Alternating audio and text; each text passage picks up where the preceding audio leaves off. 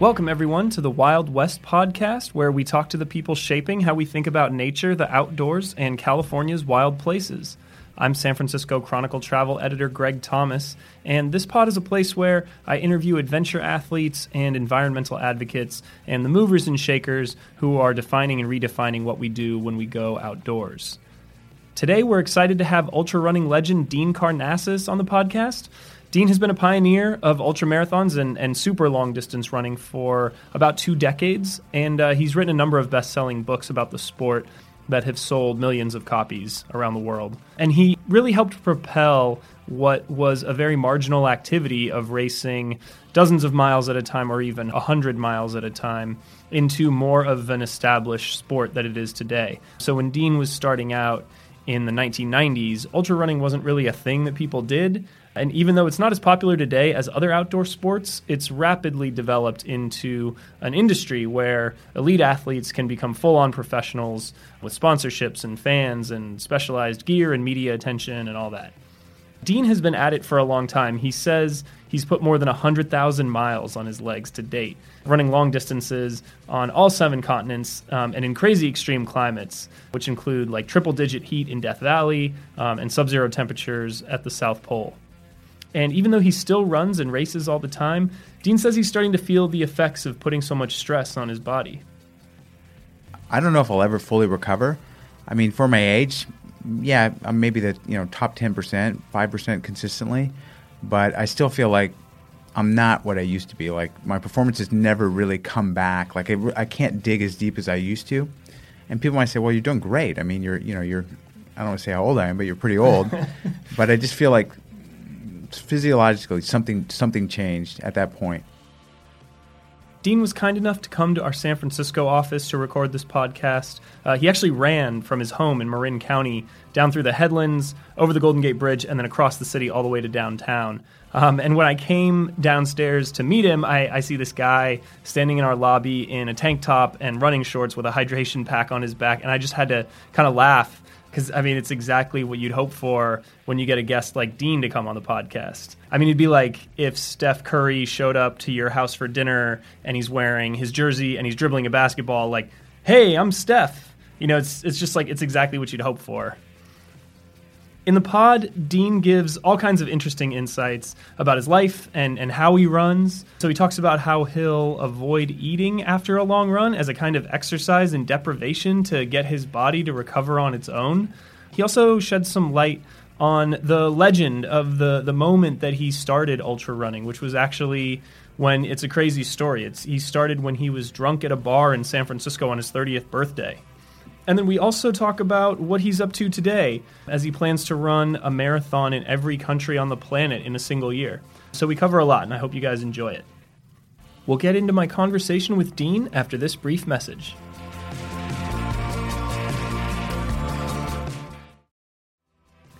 All right, we're back. Now on to my chat with ultra runner Dean Karnazes. Thanks for coming on the podcast, Dean. It's good to have you here. Thanks for having me run by, I guess. Yeah. Quite literally. Yeah. So I came downstairs and you're wearing like literally what I think anybody would imagine you to be wearing, which is, your running outfit, running shoes, tank top, carrying your pack. And you actually ran here from Marin. Is it from your home in Marin? Yeah, I live in Marin. Yep. The route I took was like 25 miles. Okay. Because I went through the headlands. I didn't want to run on the road the whole way. Yeah, I was going to say, but over the bridge and then through the city. Yeah, once you get to the Golden Gate Bridge on the north side, you're pretty much in the thick of it. Yeah. So when you get to the city, what's the route that you take? Basically crossing the whole city, I mean. Yeah, basically crossed. And I stayed in the Presidio as long as I can, just again, so I don't have to go into a bunch of traffic, and then it's just kind of weaving through the back streets. I stay up the major thoroughfares, like Fell and, yeah, I stay on the ones that don't have bus routes because that's kind of, yeah. It'd be brutal. I mean, I go running in the city and you have to stop on every corner. I mean, I do my best not to run in the streets and on the sidewalks as well. I've got good light karma, my crew called it, because I ran across America, and I'll tell you what holds you up the most is in cities. Stop big traffic intersections. Interesting, yeah. So I had pretty good karma. It's learned how to time it, just kind of by watching the other signals where they're changing, and pace myself so that I could just kind of get across them. But yeah, it really slows you down running through the city. Yeah. Well, and so are you also trying to stay off the roads just to spare your knees? Because, like, running on concrete asphalt kind of thing, is that a consideration? I don't kind of subscribe to the theory that you only have so many footfalls. I think trails definitely better, but I do a lot of road marathons. I mean, I love to run, so if I'm like a sponsor brings me out to a marathon, they're usually like, okay, well, you can work the expo and then go home. I'm like, hold it, no, I'm a runner. I'm going to run the damn marathon. Yeah, and they're almost always on the road, so I probably run a dozen, maybe 2 dozen road marathons a year. Yeah. I've been meaning to ask you. How are your knees? Like, mine kill me. Like, I do everything I can to stay off of the roads and to find like dirt trails. Yeah. Well, I've got good biomechanics, so I'm pretty lucky there. So I don't think I think my alignment is pretty good for running. I've always been, like a classic midfoot striker. All the things that are kind of in vogue right now, like quick foot turnover, rapid arm swing. Mm-hmm. I've always kind of run that way naturally. So maybe there's been a little less wear and tear, but I also cross-train like crazy, so I do a lot of leg conditioning sort of stuff. Mountain bike. My diet's really good, so I'm pretty good about like being a complete animal, being the best animal I can be. So I don't just say, just cross-train and that should protect your knees. I'm like, diet also protects your knees, good quality sleep, everything that goes into it. I think there's not one thing that's helped my knees, but long-winded answer. I don't have any knee problems. Yeah, never awesome. have.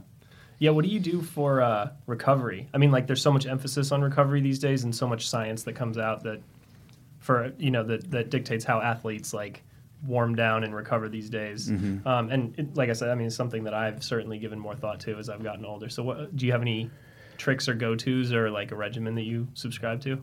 This could be somewhat counterintuitive, but sometimes I let myself sustain a stressed out state, physiologically stressed state, so I don't try to recover. I let my body not give it good quality protein, deprive it so that it can grow stronger, I think. That's kind of my theory is, your body adapts to the load placed on it, so make it hurt, make it not recover, and then, after an event, when you can recover, indulge. Interesting. Yeah, that does seem just so counterintuitive to all of the things that we, I feel like we hear about these days, or all of the things, all of the new kind of cutting edge science around this stuff. So you don't like drink chocolate milk and, whatever after you're done? No, I don't. I mean, after a long, like 100-mile race, I'll definitely splurge. But when I'm doing my training runs, unless it's, something 40 to 50-mile range where you actually do need to recover, just because you don't want to do any lasting damage. But I think damaging your muscles a little bit, that's how your muscles respond. Yeah. Yeah. And I hope no one who actually knows what they're talking about is listening to this. Yeah, and they're probably like, he's doing the wrong thing. Yeah. Yeah, Dean Karnazes says to starve yourself and run long stretches at one time. So I guess I wanted to start. I had to ask about this because I've read this, I think, in different articles that have come out about you over the years, and it's basically about your sort of start as an adult in ultra running. I read about it in my my first book. It's right here in San Francisco where the episode took place. So if you read this book, you can probably relate to like a lot of the places I talk about. But I was in the Marina District. Okay. It was the night of my 30th birthday, doing what you do on your 30th birthday. And around midnight, I said to my buddies, I'm leaving. And they're like, what do you mean? It's your 30th birthday. Let's have another round of tequila. And I said, you know what? I'm going to run 30 miles instead to celebrate my 30th birthday.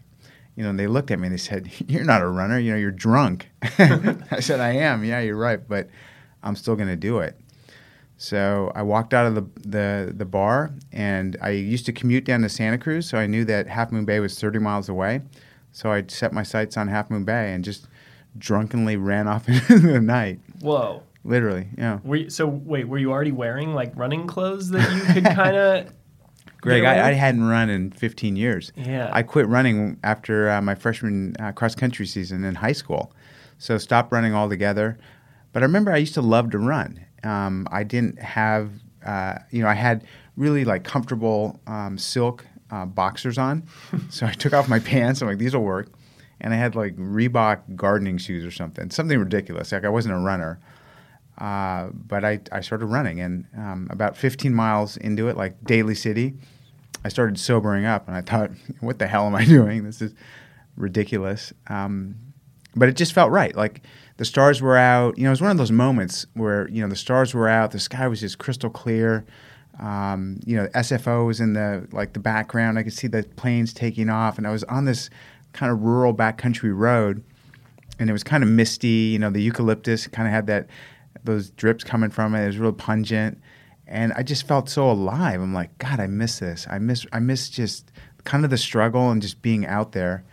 And yeah, that night kind of changed the course of my life, literally. Yeah. Did you have any inkling at that time, you know, what this was going to lead to or become? I mean, obviously not like long career, races, book, you know, the whole thing. But at the time, did you feel like you had a sense of the direction that your life was going to go? Or was it just like you'd reached a turning point and something had to change?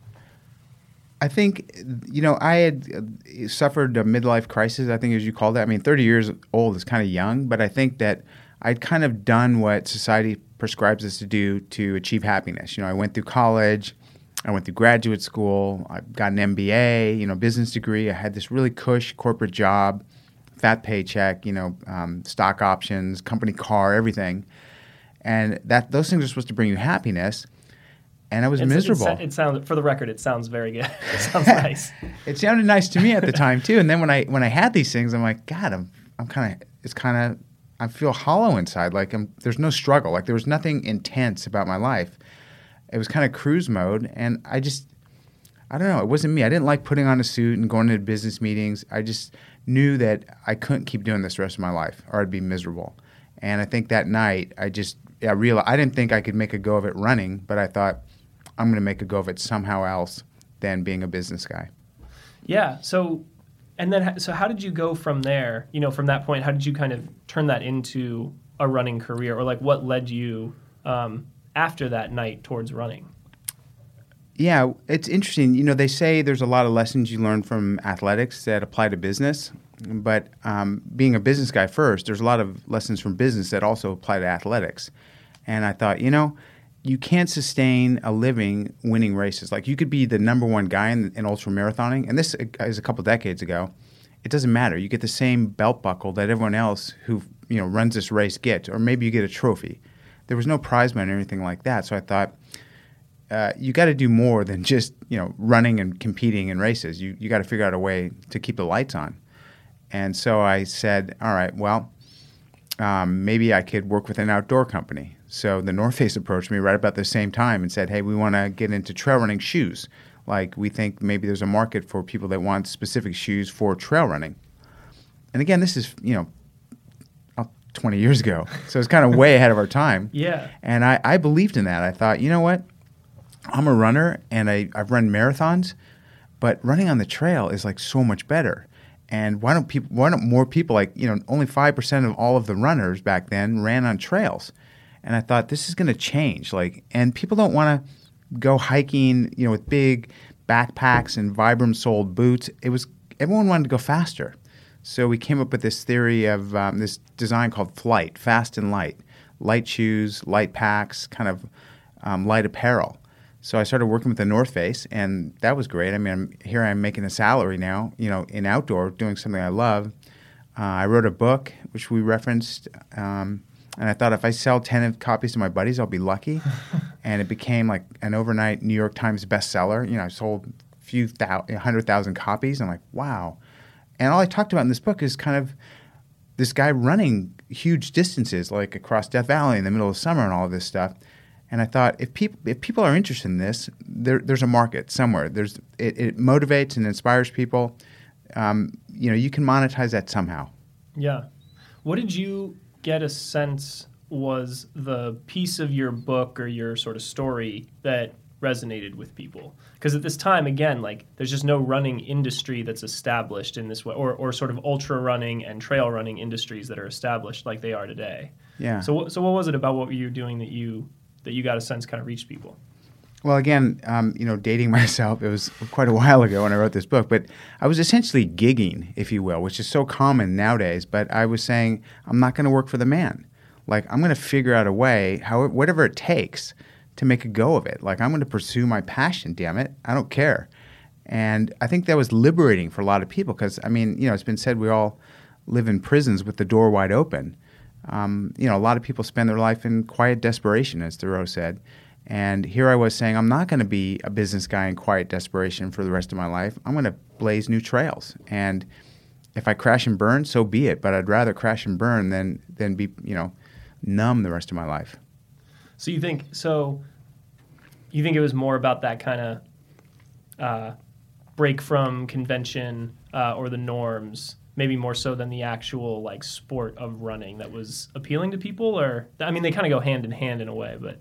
I think it was, so many non-runners read the book and said, wow, that was like breakthrough to me. I'm like, wow, are you going to become a runner now? I'm like, no, not necessarily. It was just, so I think it was, me just kind of blazing my own path and really taking it to the extreme. I mean, I wanted to become a runner. Well, that didn't just mean, running a 10K or running a marathon. Damn it, I wanted to run, 200 miles nonstop. So I was really not only pursuing my passion, but just, going off the edge with it. And I think it was empowering to people. It kind of gave them permission to pursue their own dreams. I think that's what it was. Okay, yeah. If that makes sense. Sure, of course, yeah.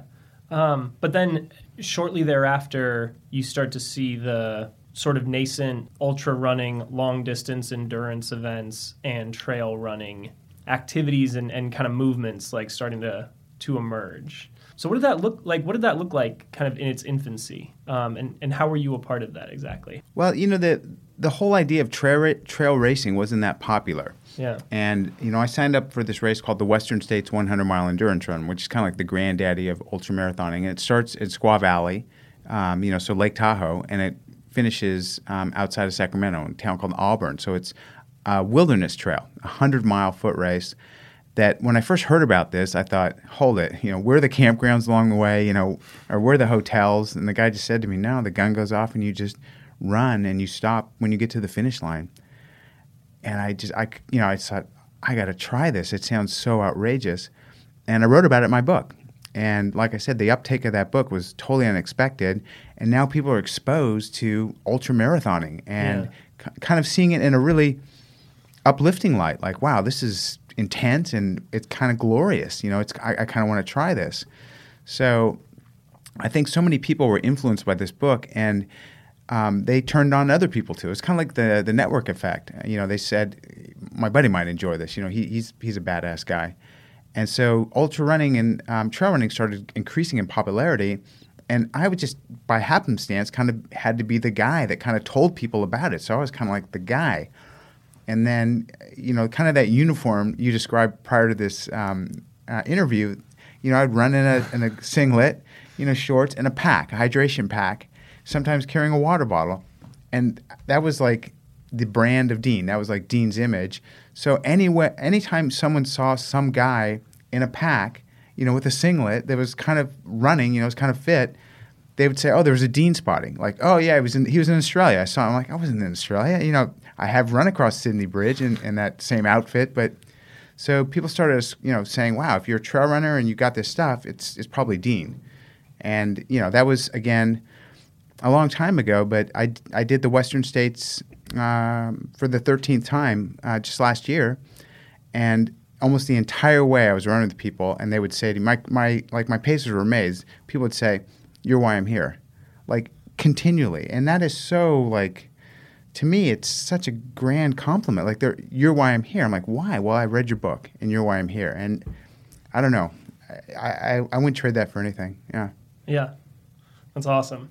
So that brings me to a question I wanted to ask, which is what you see as some of the biggest differences between the sport when you were starting out versus today. It's obviously a lot more popular. It's a lot more visible. There's more commercial interest in it. And the way you just described it, I think that interest and popularity is kind of like part of, the Dean Karnazes legacy.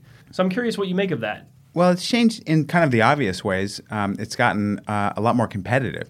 So it's gone from kind of grassroots where guys, they're working full-time jobs, training on the side. We're running these races to all of a sudden collegiate athletes, saying, I want to do an ultra and blazing ultras. The speeds and the times have come down incredibly. So that competitive element has really grown a whole lot. People say, well, is it kind of take away the grassroots feel? I don't think it really does. I think it's exciting. I think it's equally exciting to have this competitive element. And there's still a lot of people like the mid-packers and the people who are just coming in before the cutoff. They're just as stoked about their experience as when there was not these elite runners. I still think that most of the people that run ultras, they might not even know who won. I mean, they don't track on that kind of stuff. They're in it for their own experience. So we have heroes in the sport now, great runners, but I think still they're not that widely known. They're not that widely known or recognized. Yeah.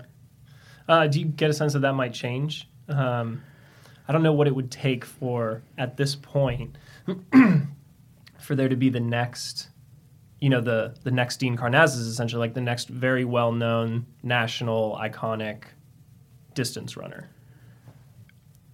I think I kind of just was, it was like the right, I was in the right place at the right time. Yeah. Like in the growth of the sport, I was kind of like the guy. Now the sport's established, so the guy now is going to be the guy who's, breaking all the records, like Jim Walmsley. Yeah. He's kind of the guy.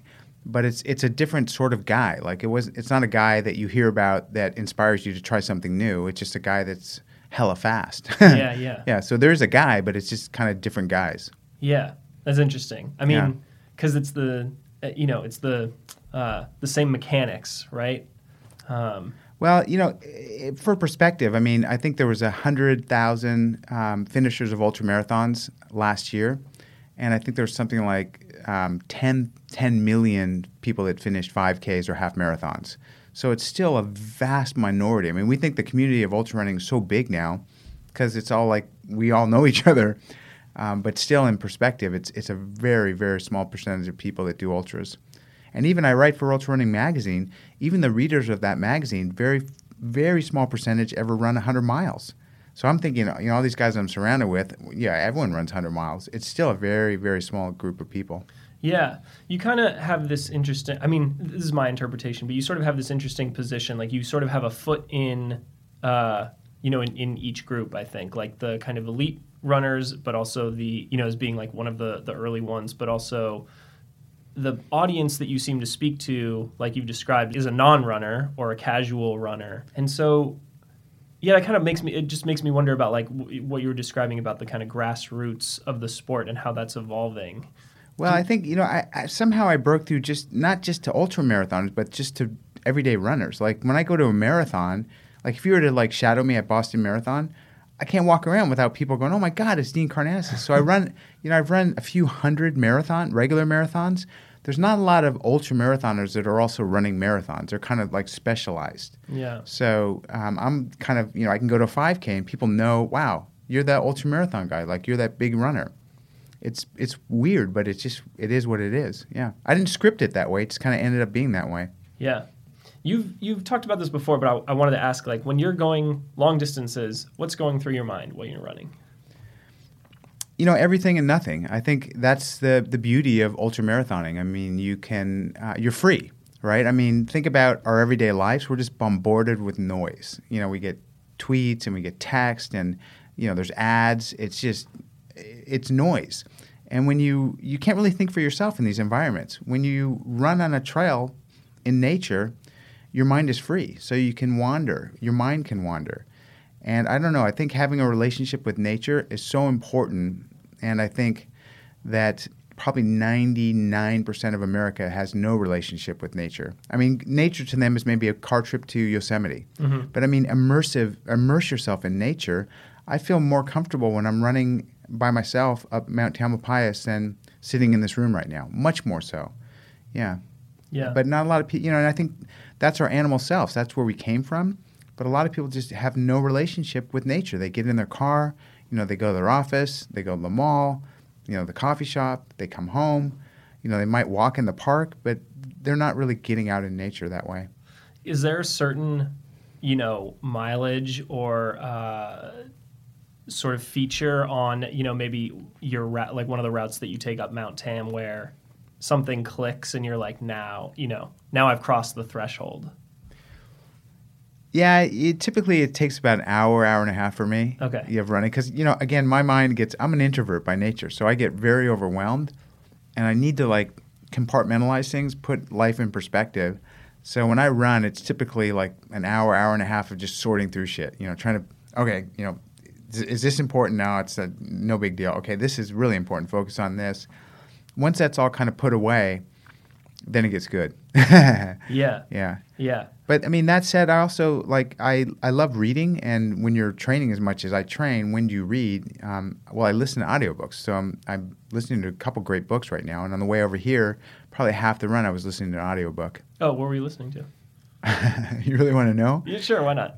It's a female interpreter who interprets Homer. I've read Homer so many times, or the Odyssey. Yeah, and I wanted to get a female's perspective. Interesting. Yeah. So it's actually a different translation of the original text? When you translate a text, it's an interpretation. So it's not you can't really translate the Odyssey line by line. So it's the way it's through her lens that she tells the tale. And I'm 100% Greek. That's why I'm kind of into it. Yeah. But the way the Odyssey is written, or the Iliad, it's very interpretive. Like when someone has a great heart, how do you say, how do you express that, a male versus a female? Someone's passionate. How do you explain someone's passionate, from that perspective? Yeah, interesting. I found that when I run, it's also gives me a time to sort of what you were describing, but actually when I am reading all day or thinking all day or whatever, it gives me kind of a time to actually process and recall all that I've sort of taken in and give me an opportunity to really, It's good for problem solving too. When you face issues trying to sort through something in the heat of the moment, it's very confusing. And when you just step back and just kind of meditate on it for a couple miles, usually you come up with some pretty good solutions. Yeah. Yeah. And to your point about kind of properly getting into nature, it's funny you mentioned that. As I've gotten, I don't run super long distances, but as I've gotten older, one of the things I've started doing is doing longer backpacking trips, which is my way of literally just kind of unplugging for 5-6 days at a time, whatever it is, and going straight into the backcountry somewhere. But it really takes a day or two to kind of get into the rhythm of it, and to for it to click, and you to really leave behind all of the distractions. Yeah, I literally think the world would be a better place if everyone did what you just said. Just escape, just go backpacking for 5 days on a trail. By yourself, it's even more a powerful experience. Yeah, I wanted to ask, do you have a preference for what type of environment you run in terms of the setting, the climate, hot or cold? What's your jam? Well, I've run across Death Valley in the middle of summer, and I've run a marathon to the South Pole. So that's the hottest place and the coldest place on Earth, and I definitely like the heat. Yeah, the cold is. I don't know. It just seems more enveloping. It paralyzes you more, the cold, I think. So I dig the heat. A lot of runners heat is their enemy. I just say bring it. I've run this race I described, the Badwater Ultramarathon, which I don't know if you know about that race, but it's 135-mile continuous. Yeah. So I've done it 10 times. And, the temperatures exceeded 130 degrees one year. So, I mean, it is ungodly. Yeah. Yeah. I much prefer running in cold. I don't know. I run hot. Do you run hot? Do you run cold? I never sweat. It's the funniest thing. Maybe it's my Greek heritage, but I run with guys that are elite runners, and they're sweating, and they look at me why don't you sweat? You never perspire. I don't know why. I don't. I never get hot. Yeah. Interesting. Is that something you've looked into? It is, and there's a couple theories. Well, one, my ancestors are from Greece, so it's pretty hot in the southern Mediterranean. And they're also very vascular, so they have a lot of capillaries near the surface of their skin, which helps cool.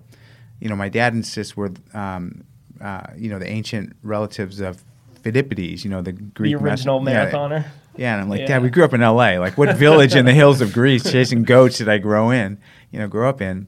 But maybe that has something to do with it, yeah. And my mom is from this island called Ikaria.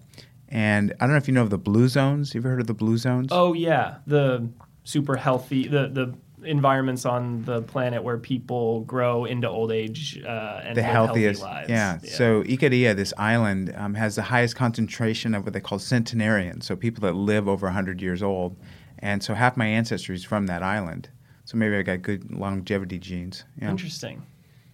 Have you ever thought, or have you ever done this? Have you ever, thought about kind of really analyzing yourself physiologically? I mean, I've done all the the things, the likely suspects, if you will. So I've gone to the Gatorade Institute and had my sweat rate measured, and I know it's very, very low. Like, it's like off the charts. You don't sweat. My VO2 max has always been on the high side, but not extraordinary, which for an ultramarathoner is not that unusual. Mm-hmm. My lactate threshold is pretty high. I know that. I know I have a really high strength to weight ratio, low body fat. So I have all these attributes, but I really think it's all in your head. Ultramarathoning is not, you don't do it with your body. I mean, if you have a body that performs, that's great, but it's all up top. Interesting. Well, so have you read about what they call overtraining syndrome? Yes. So what do you make of that? So it's basically, my understanding of it is it's essentially something that some of the younger ultra runners and endurance athletes are kind of falling into, where they basically go like too hard, too long, too fast, or maybe too early in their lives or something. Mm-hmm. And so they essentially like permanently bonk, where their performance drops off precipitously and they can't seem to regain it, and it's not exactly clear why. Yeah. I think I might have experienced some of that, actually. Oh, really? Yeah, I really do. I think that I way overdid it. I mean, in hindsight, I know I way overdid it. I still love what I did, and I think that I don't know if I'll ever fully recover. I mean, for my age, yeah, I'm maybe the top 10%, 5% consistently, but I still feel like I'm not what I used to be. Like, my performance has never really come back. Like, I can't dig as deep as I used to. And people might say, "Well, you're doing great. I mean, you're I don't want to say how old I am, but you're pretty old." But I just feel like physiologically something changed at that point. What was the moment or the event? I used to my heart rate used to elevate really, really quickly, climbing not very steep inclines. Like, it'd race unnaturally. And I thought, why is my heart rate, why can't I get my heart rate down? I'd still go on these long training runs, even though my heart rate was really elevated, and it'd be really slow. Like, my heart rate's racing, but my pace is really slow. And I noticed that syndrome. I never had my hormones checked or anything like that. I was afraid kind of to have them checked. But I think more often than not, especially with lay people or just recreational runners, overtraining is overstressed. Like, I think so many people say, "Oh, I don't want to work out 2 days in a row because I'll be overtraining." I think what you're referring to is just a very, very small fraction of ultramarathoners and marathoners. I mean, Ryan Hall, I don't know if you know who he is. I mean, he famously had the whole thing, and he just said, I'm not going to do this to my body, which I have a lot of respect for that. And his whole physique has changed completely. But he's like, I'm hella healthier. I don't care. Yeah. So interesting. Yeah. So when was the last time that you felt peak or sort of competitive in that way? Well, let's see. I was never young. I started at 30, so I got into this. I mean, I won the Badwater Ultramarathon, which is the quote unquote the world's toughest foot race. I was 42 years old, which a lot of people say, well, that's kind of old. I felt like up until I was almost before I was 50, even at 50, and Greg, I got to be honest, I can still sometimes like pull it out of the hat and like, wow, you just ran a sub-3 marathon or something like that. But it's not like I can consistently go to the well. It's like it's kind of hit and miss. Like, I might have a great race, and then like I thought I was going to really blow out Western States last year when I did it. Okay. Slowest time ever by 7 hours. I mean, it took me 27 hours. I've never finished, beyond 24 hours, and it took me 27 hours. And I was in great shape. Something just didn't work. Yeah. It's the thing about running, for sure. Some days you just kind of have it, and some days not so much. I think, there's something. And, I'm sure I've got over 100,000 miles on the chassis. So. Oh, man. Yeah, have you done the math? I've kind of back a napkin, yeah. Man, over 100,000. And like I said, I've run hundreds of road marathons, and that's got to, like you said, it's got to take a toll. I don't feel it really, but I'm sure it does take a toll. Yeah. Are there any specific races that you try to kind of dig deep on, or you're still aiming for for a fastest time for yourself, or you feel that kind of competitive edge like creeping back in? I have to be honest, in all of the racing I've done, I've only one time set out saying I really want to win this race, and I won it. That was the year I won the Badwater Ultramarathon. I saw, I want to win this race. Like, I'm going to really go into it like I'm going to win it, damn it. And other than that, I always just go into the race for experience and say, I'm going to be the best Dean that Dean can be today, whatever that is. I'm not going to leave anything on the road. I'll tell you that. It's going to be all gone when I get to the finish line, but that's all I can do. Yeah.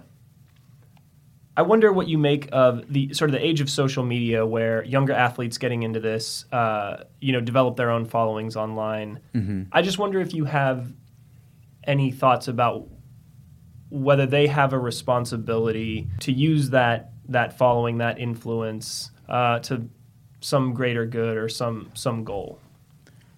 I think if it's in their nature, I think they should. But if they're fighting that, if they're kind of selfish and just want to do it for themselves and bragging rights, so be it. I just by nature like trying to inspire others, or just trying to lead by example and giving an example that inspires people. I don't set out and say, "Hey, I want to inspire you." I just think I'm gonna just push so hard, and if that inspires someone, then so be it. As far as me using social media, I always have the filter that anything I push out on social media has got to have value to the recipient.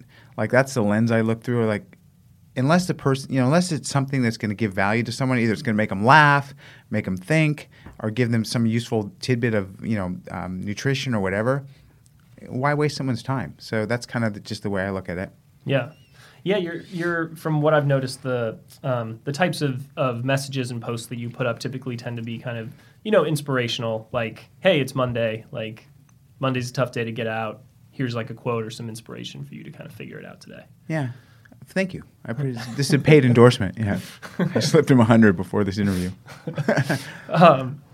Well, no, I mean, I wanted to ask, too, I mean, so many younger adventure athletes in particular, I mean, especially in this political climate, have gotten much more socially and politically conscious with their tweets, Instagram posts, and their just kind of overall message. Mm-hmm. Have you ever gotten political with your messaging to your followers?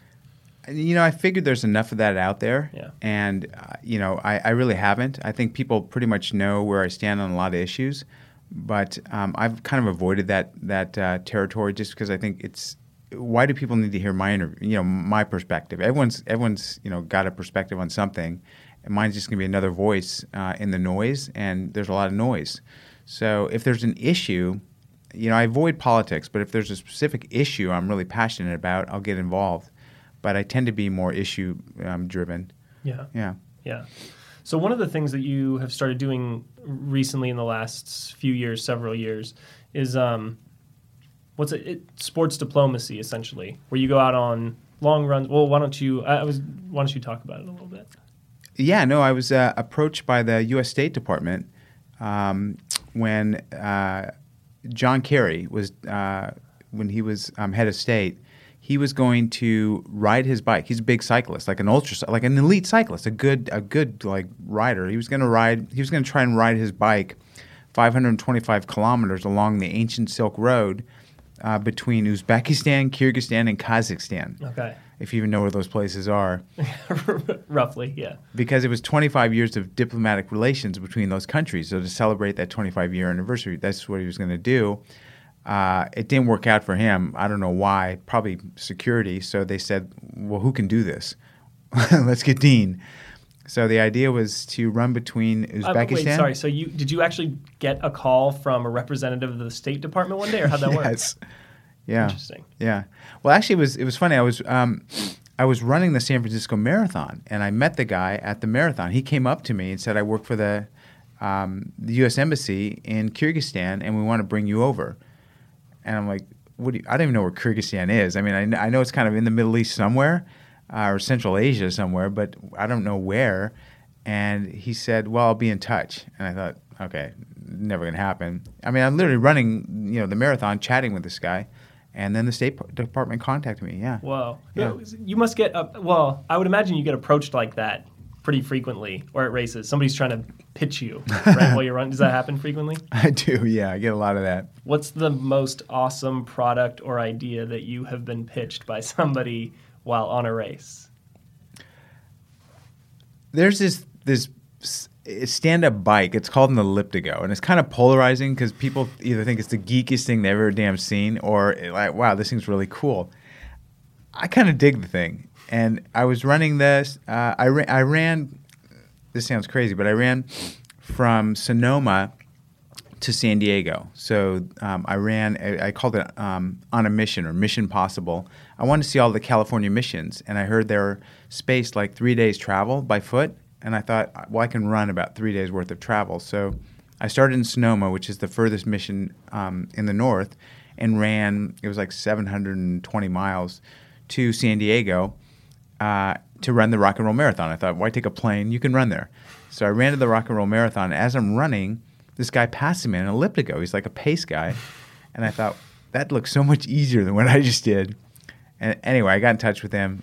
He got in touch with me, actually. He said, you want to try one of these things. And it was at the finish of the race. They were like demoing. I tried it, and I really loved it. Yeah. I've seen you on. I've seen like photos of you on that. Now that I think about it. Yeah, you got to try one. I mean, people discount it, especially hardcore cyclists. Like you feel. Yeah. I feel like when I started snowboarding early on, you'd get so dissed by the skiers, and it's the same way when you're on elliptico. These cyclists ride by and you get no respect. Yeah. Yeah. Sorry, back to the State Department approaching you, and yeah. So what was their pitch exactly? Like.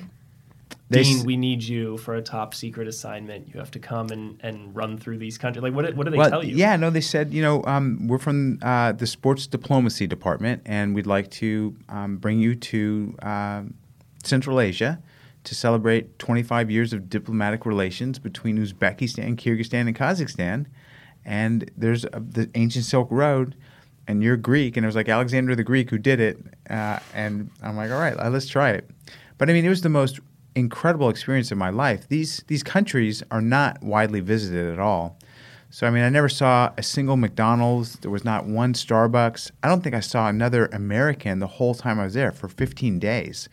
I was running, in some really exotic and faraway places that were culturally so different than anything we have here.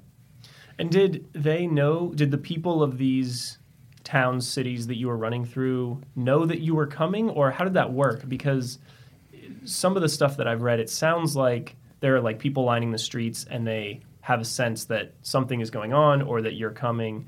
But then in others, it sounds like maybe you were, it was a little more low key and under the radar. Yeah, no, I mean, I was in a lot of the smaller villages. I was big news. I mean, that was like the biggest thing that happened that year. So, people had never met an American. Most of these people I met have never met an American, let alone seen an American live. And here I come. I guess I don't represent the typical American, but I'm, running down the street, kind of high-fiving them. They were just like in shock, like, hold it, this guy's actually, like, he's going to touch me, kind of. They're looking at me like I'm some sort of deity, and I'm just running.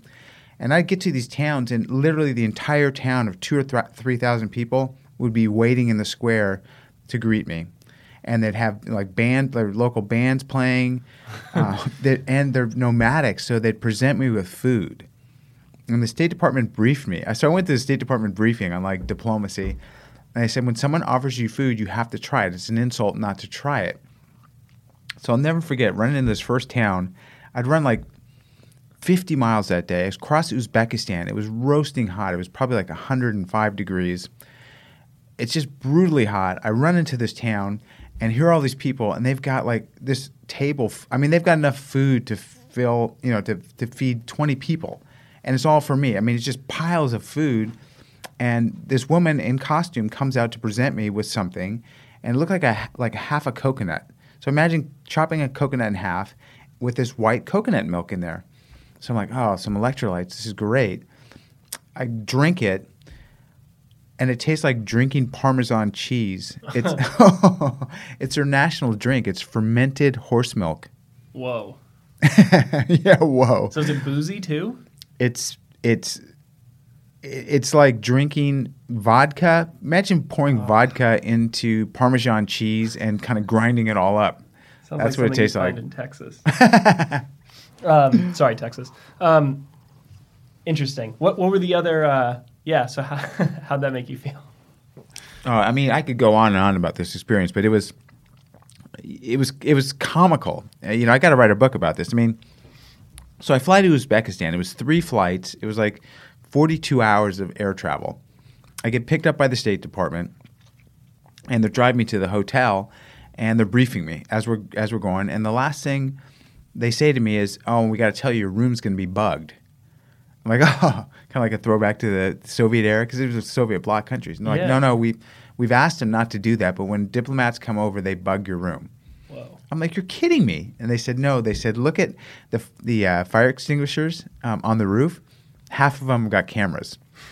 And they said, "When you shower, look for something behind the mirror that doesn't fog. There's a camera in there." Whoa. I'm like, "No way."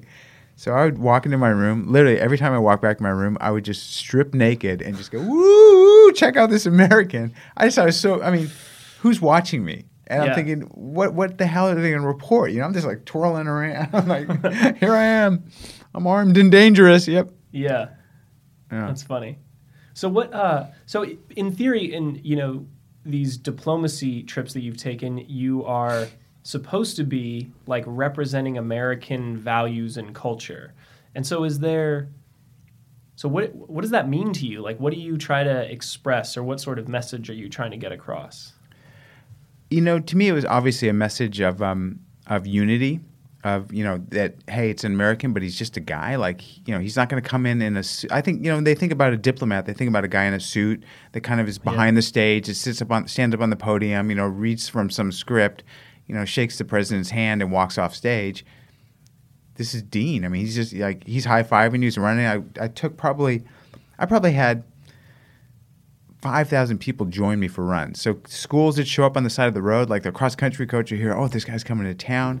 And we'd run like 4 or 5 miles together. So that happened constantly across the country. And it was just, it was super endearing. Like, it was, I just felt like it was a great, and we really broke through. Like, people, it really resonated with people to have me there and just have me be a personable guy, not like some diplomat, literally. Yeah. Do I have this right? Are you trying to run in every country on Earth right now? Is that a goal? Well, it is a goal. It's a dream, I should say, at this point. So I once ran 50 marathons in all of the 50 U.S. states in 50 days. And to me, it was just the greatest road trip because I got to see all of America. I got to run. I met people. It was so much fun is what it was to me. So I thought, you've done that. What else could you do? And I thought, why not try to run a marathon in every country of the world in 1 year? So set out on a global expedition, and in 1 year, just dedicate yourself just to that. Don't try to piece them off, one by one over a lifetime. Do it in 1 year because it's going to focus a little more attention, and I think it'll break through to more people to hear this guy's doing this. So I've been working on that for about 5 years and failing. And it's really hard to pull this off, getting the sponsors aligned. Logistically, yeah. No, I work with a logistics company called Hawkeye Sports and Entertainment, and they coordinate the Olympic torch run around the world. So they're logistics experts. We have a full plan, a logistics plan. The State Department has a list of countries where I can't leave the airport. So we just have to set up a treadmill in the airport, like Iraq, it's kind of like Afghanistan. Like Afghanistan would be a base run. But some places, North Korea, it's going to be in an airport on a treadmill. Yeah. So we have that in place, but it's just getting it all together. I mean, it's expensive first of all, and getting sponsors lined up and pulling it all off is not easy. And I'm failing until I succeed. And I'm going to succeed. And I think part of the magic of what I'm trying to do is I'm going to invite the local country people to come run with me. So it'll be more than just one guy trying to run 203 marathons in 1 year. It'll be, again, this kind of message of unity, and running unites people. So much in this world divides us, right? The color of our skin, the God we worship, language we speak. But running is a commonality all humans have, and when we run, we just feel connected. Whether you don't speak the language of the person next to you or not, you just feel like you're brethren. You really feel that. They have a connection. I don't know if you've ever run overseas with people that don't speak your language or hike with people, but there's like a kindred spirit sort of that arises. You just feel each other's energy. Yeah. Yeah. I wonder what that is. Part of it, I think, maybe is the act of running is also kind of the act of suffering a little bit. And I found that it's like a good bonding. It's a way to bond with somebody for sure, is to go through it. I think shared suffering brings people together. And I mean, look at war.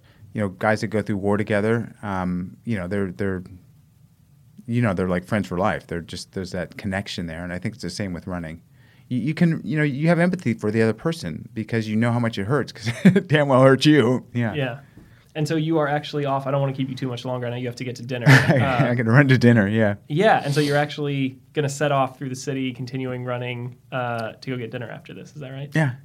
And then are you going to run from dinner back up north to home in Marin? I haven't decided that yet or not. If it's not that, is it an Uber or what happens? It's a Lyft. Yeah, Okay. I held off forever from installing the Lyft app because it's an easy out. Totally. Like if I didn't have a way to get there, I'm too cheap to like buy a cab ride back. So we'll see.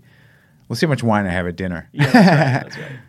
Okay, cool. Well, thanks so much for stopping by, Dean. This is great. Yeah, thanks for the conversation. Yeah.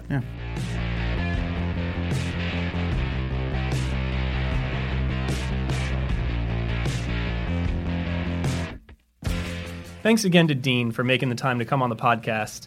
If you want to keep up on what he's up to, follow him on Instagram at ultramarathon. If you want to follow what I'm up to with California travel, I'm on Twitter at Greg R. Thomas. Or if you've got questions for me or suggestions for who I should bring on the pod, email me at gthomas@sfchronicle.com. Wild West is a part of the San Francisco Chronicle Podcast Network. Find us and subscribe on Apple Podcasts, and if you like us, please throw us a rating or a review. Our music today is a track called Fuzzy and True by the Mini Vandals, and it comes courtesy of the YouTube audio library. See you next time.